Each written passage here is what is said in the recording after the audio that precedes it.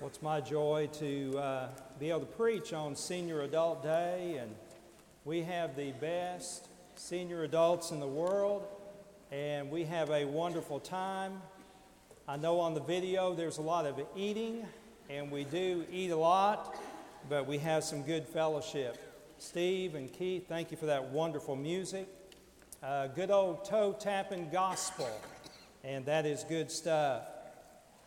Today, my sermon topic is an attitude adjustment. And sometimes when you get old, and sometimes when you're young, you have an attitude. I heard the story about, in fact, Tal Bonham out in Oklahoma used to tell the story about Wilbur and Gladys. And they were an older senior adult couple. They're sitting on the sofa one day and they're watching a show on TV. Of course, Wilbur's down on his end, Gladys is down on her end. And they're watching this TV show. All of a sudden on the TV, you know, this couple they're watching, they're sitting very, very close to one another on TV. And Gladys looked over at Wilbur and said, "You know, we used to sit like that on the sofa." And so Wilbur kind of comes down and sits by Gladys, and they're sitting close together. Then they look on TV, and sure enough, the couple on TV, he kind of puts his arm around the girl, and Gladys says, "Now, Wilbur, back years ago, you used to put your arm around me like that." So Wilbur puts his arm around Gladys. And then, all of a sudden, Gladys says, "You know, years ago, you also used to nibble on my ear." Wilbur gets up and leaves the room. Gladys says, "Where are you going?" He said, "I'm going to get my teeth." You think about that. Oh, it's hard getting old, I tell you. It is. I was driving down the road about a month ago, and I noticed on my car, on the dash, things started disappearing. It's a strange thing. I was driving my car, and the clock just disappeared. A true story. I'm not just preaching now. True story, all right? And anyway, the clock disappeared, and then the odometer just disappeared. And things just started disappearing from the dashboard. And so anyway, I took my car in, and they said, "Well, we know what the problem is." They said, "You just need a software update." So they plugged it in and did the software. They downloaded, uploaded, whatever. They did their thing, and sure enough, all these things just reappeared. And then I said, "Well, I got another problem. The dome light on my car, sometimes it'll come on and sometimes it won't." They said, shrugged their shoulders, "Well, we don't know what the problem is there." You know what the Lord said to me? He said, "Man, that's just like you. You don't really know how many miles you got on your body. And you never know when the light's going to come on or not." And I said, "Yes, Lord, that's me." But you know, there's a joy that we have in the Lord. There's a joy we have because we know Christ. And to be a senior adult can be the very best time of your life. But I know that there are three areas that we kind of need to work on. One is physical. We got to stay in shape. Now, I can tell you my exercise routine. I get on the treadmill and I watch Gunsmoke. I do. And man, I think if I walk while Gunsmoke is going on, I watch, Matt Dillon and Festus and Miss Kitty, and I'm just working away, walking on that treadmill. And then spiritually, we all know that we need to stay fit spiritually. There is the Bible, the prayer time, reading a devotional book. We all know that God wants us to stay fit spiritually. But then there's mentally. God wants us to have a good mental mind state all the way up until the end. Boy, I tell you, the older I get, the more I forget. And sometimes memory is a problem. I heard about a lady that went to the doctor, and the doctor said, well, ma'am, you're worried too much. You need to think more about the hereafter. She said, I do all the time. Every time I go into a room, I think, what am I hereafter? It's true. It's true. Someone said that attitude is one of the most important things we can have in life. I read a definition of attitude.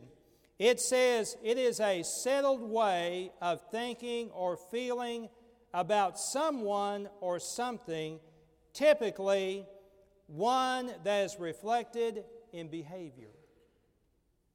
And I thought how much of our life is dictated by the attitude that determines the way we walk, we talk, and we live.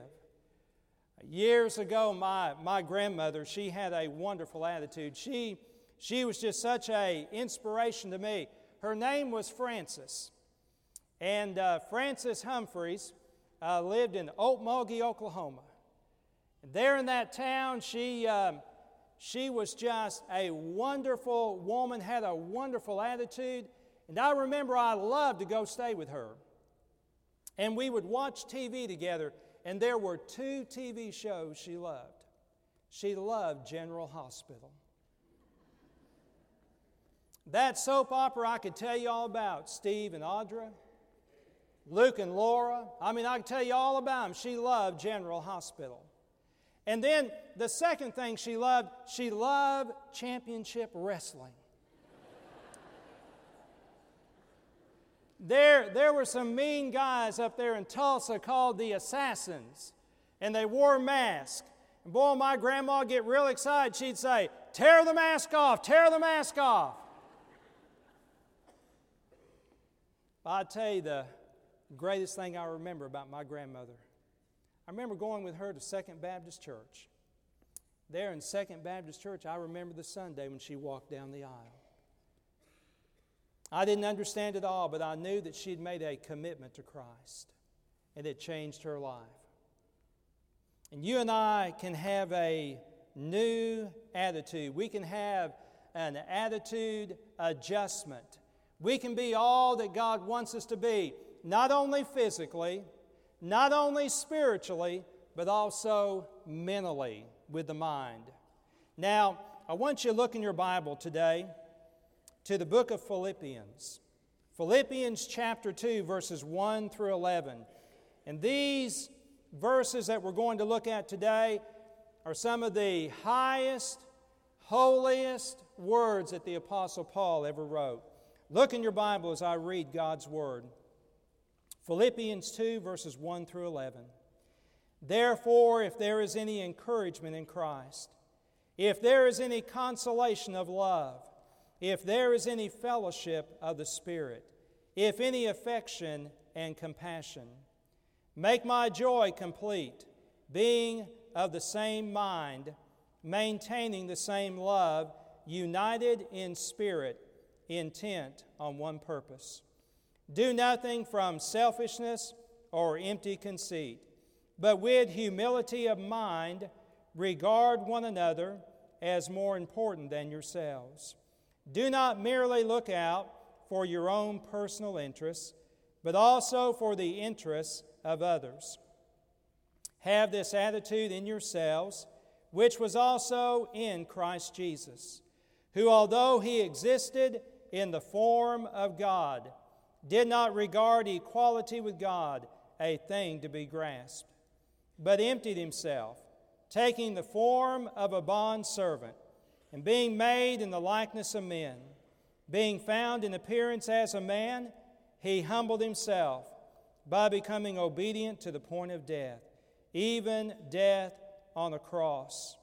For this reason also God highly exalted him and bestowed on him the name which is above every name, so that at the name of Jesus every knee will bow, of those who are in heaven and on earth and under the earth, and that every tongue will confess that Jesus Christ is Lord, to the glory of God the Father.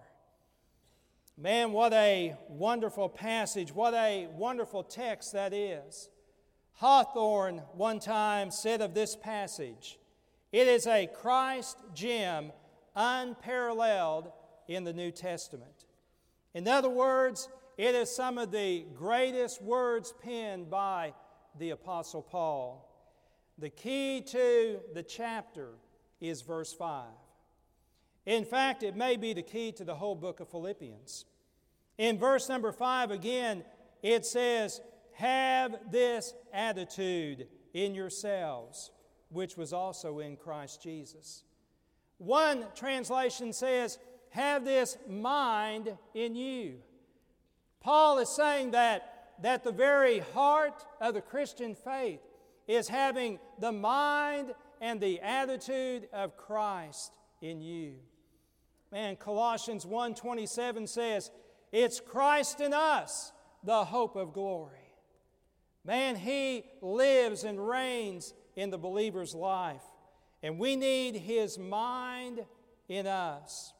In verses 1 through 4, that provides a description of the mind of Christ. Verses 9 through 11 talks about the climax, the end of that mind of Christ, which will result in His exaltation. And so today, in my time left, let me share with you how that you can have a new attitude. Let me share how that you can have the very mind of Christ in your life. First of all, we must cultivate His compassion. His compassion. Now that's found here in verses 1 through 4. But you know, compassion is something missing in our world today. Boy, there are just some mean dudes out there. And the church and believers, we've got to show the love of Christ in a tangible way. We've got to have compassion for others. We find that there is the experience of divine blessings in verse 1. Now, I want you to look back at verse 1. It says, "Therefore, if there is any encouragement in Christ, if there is any consolation of love, if there is any fellowship of the Spirit, if any affection and compassion." The word "therefore" in chapter 2, verse 1 goes back to chapter 1, verse 27. In chapter 1, verse 27, Paul would say, "Only conduct yourselves in a manner worthy of the gospel of Christ." The word "worthy" there means equal weight. And what Paul is saying, he's saying that to live the Christian life means that in a scale you live equally to the measure of the gospel, in equal weight. And so Paul goes on here in Philippians 2, and he's saying that we need to, there is encouragement in Christ. The word encouragement there is that word also for the Holy Spirit. Because we are filled with the Holy Spirit of God, because we have that encouragement in our lives, therefore we need to show compassion to one another. Well, there's also a divine behavior that we find. Look at verses 2 through 4. In verse number 2, Paul says that we ought to have the same mind. There ought to be unity there. There ought to be unity. You know, over in chapter 4, verses 1 and 2, Paul talked about two people in the church that were not unified. I tell you, we can disagree as Baptists, I know that. Sometimes we disagree about music. Sometimes we disagree about the color of the carpet. We disagree on all kinds of things. But we do have unity in Christ. Verse number 3 says that we ought to have a humility of mind. It's not about us, it's about others. And then in verse number 4, there ought to be a sensitivity. I heard Danny Aiken up at Southeastern Seminary say that verse number 4 ought to be read at every single wedding. Listen to it. Do not merely look out for your own personal interests, but also for the interest of others. Boy, wouldn't it be great if we lived the Christian life in such a way that it was always about others. It's about somebody else. You see, if we're going to have the mind of Christ, if we're going to have a new attitude, we've got to cultivate compassion. We've got to look out for others. Well, let me move on. Number 2 today. Secondly, to have a new attitude, we should consider His humility. Boy, what an example Christ is of humility. What an example Jesus had. Think about His life and ministry. Think about the time that Jesus took a towel and washed the disciples' feet. Think about all the things that Jesus did, all that He gave up to be the Savior of the world. We find in verses 5 through 8 again that this humility is seen. He demonstrated humility in His renunciation. I want you to look back at verse number 5. Have this attitude in yourselves, which was also in Christ Jesus. And then verse 6. Who, although He existed in the form of God, did not regard equality with God a thing to be grasped. Jesus renounced His rights that He had. He gave up what He could have had to be our Savior. And you know, that's got to be at the heart of you and I having a new mind and a new attitude.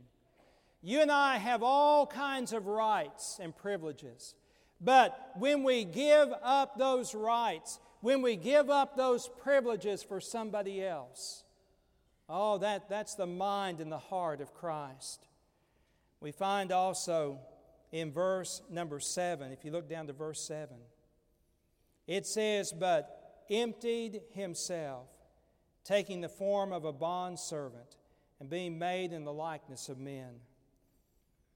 I like what it says in the New American Standard. In the margin of the New American Standard Bible, this word here in verse number 7, the word emptied, means that He laid aside His privilege. He laid it aside.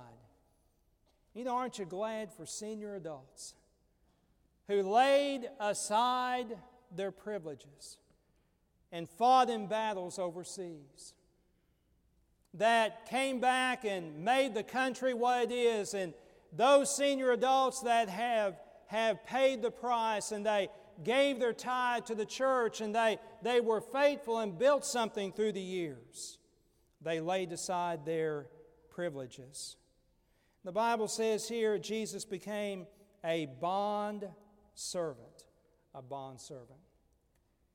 You know, it's kind of hard for you and I to serve others at times. I remember not too long ago I was at a restaurant and someone homeless came in.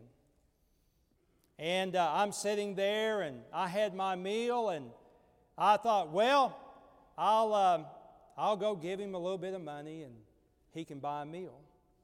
So I walked over there to him and gave him $5 and I said, now I want you to get in line. I want you to buy your lunch here. And I went back to my seat and I said, okay, Lord, I've done my job. I've done my duty. The guy got in line, went through the line, bought his meal for $5. Then you know what he did? He came over to my table and sat down. Let me tell you what God showed me. He said it's one thing. It's one thing to give $5 to someone and buy them a meal, but it's something else to spend time with them. You know, when you look at the life and ministry of Christ, Jesus didn't only minister to people, but He spent time with them. Oh, think about all the meals that He had in homes. Why did He do that? He did that because He spent time with people. Jesus became a bond servant. Well, he demonstrated humility most of all in verse number 8 by the cross. Verse number 8 is such a holy verse. Being found in appearance as a man, he humbled himself by becoming obedient to the point of death, even death on the cross. One commentary said this verse could be translated that he died a cross kind of death. What was a cross kind of death? Well, the Bible Knowledge commentary says this form of capital punishment was limited to non-Romans and the very worst of criminals. Jesus died a death of a convict, of a criminal. He humbled himself that much. Warren Wiersbe one time said in his commentary on Philippians, humility is not thinking merely or meanly of ourselves. It is just not thinking about ourselves at all. You know, we use the word hero a lot these days. Somebody does something and some kind act and they're a hero. But I got news for you. The greatest hero that ever lived is the Lord Jesus Christ. Because what He did in His humility all the way to the cross is an example for you and I. So if we're going to have a new attitude, we should consider His humility. Let me move on to my third and last point today. We also find that we should celebrate His exaltation. These may be the greatest words that we find here, verses 9 through 11. You know, we love to celebrate. We love to get excited when our football team wins. We love to get excited when the basketball team wins. We love to celebrate. In fact, around here sometimes we find reasons to celebrate so we can have a party. But you know what? It's something when the people of God celebrate. Well, I love it when God's people come together and they worship because we celebrate the Lord and we celebrate our faith and we celebrate what we have in Christ.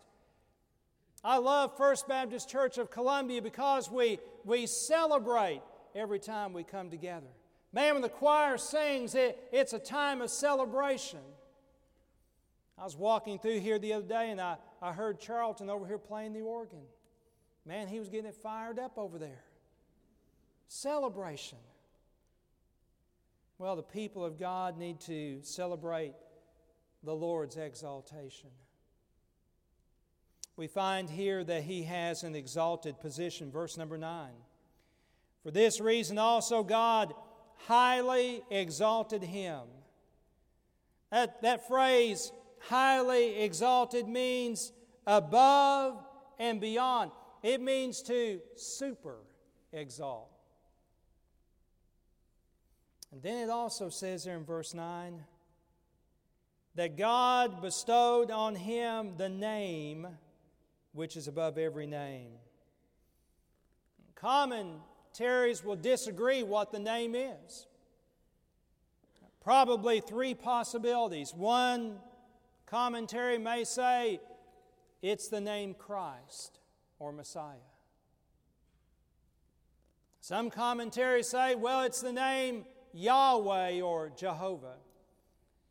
But if you simply read the Bible, in verse 10, it's the name Jesus. Man, that's the name above every name. God exalted Him, and God gave Jesus a special name. Man, that's why when we preach in Jesus' name. That's why when we sing in Jesus' name. That's why the best singing in the world has Jesus in it. Folks, it's all about that wonderful name. Verse number 10 says that he is going to receive exalted adoration. Verse 10 says, so that at the name of Jesus every knee will bow, of those who are in heaven and on earth and under the earth. Every knee is going to bow. Boy, what a day that's going to be. When Jesus comes in His glory, tongues will confess, knees are going to bow, and then everyone is going to say in confession, according to verse number 11, every tongue is going to confess that Jesus Christ is Lord to the glory of God the Father. I don't know about you, but I got some folks I'd like to be standing by on that day, when everyone's going to bow and confess Jesus is Lord. You know, the early church, they understood what it was to bow to Caesar. And some of them were martyred because they refused to do that. Now, I'm not really a prophet, but I believe a day is coming when the people of God will have to make a choice. Who are you going to bow to? Who are you going to bow to? Well, today we can have a new attitude.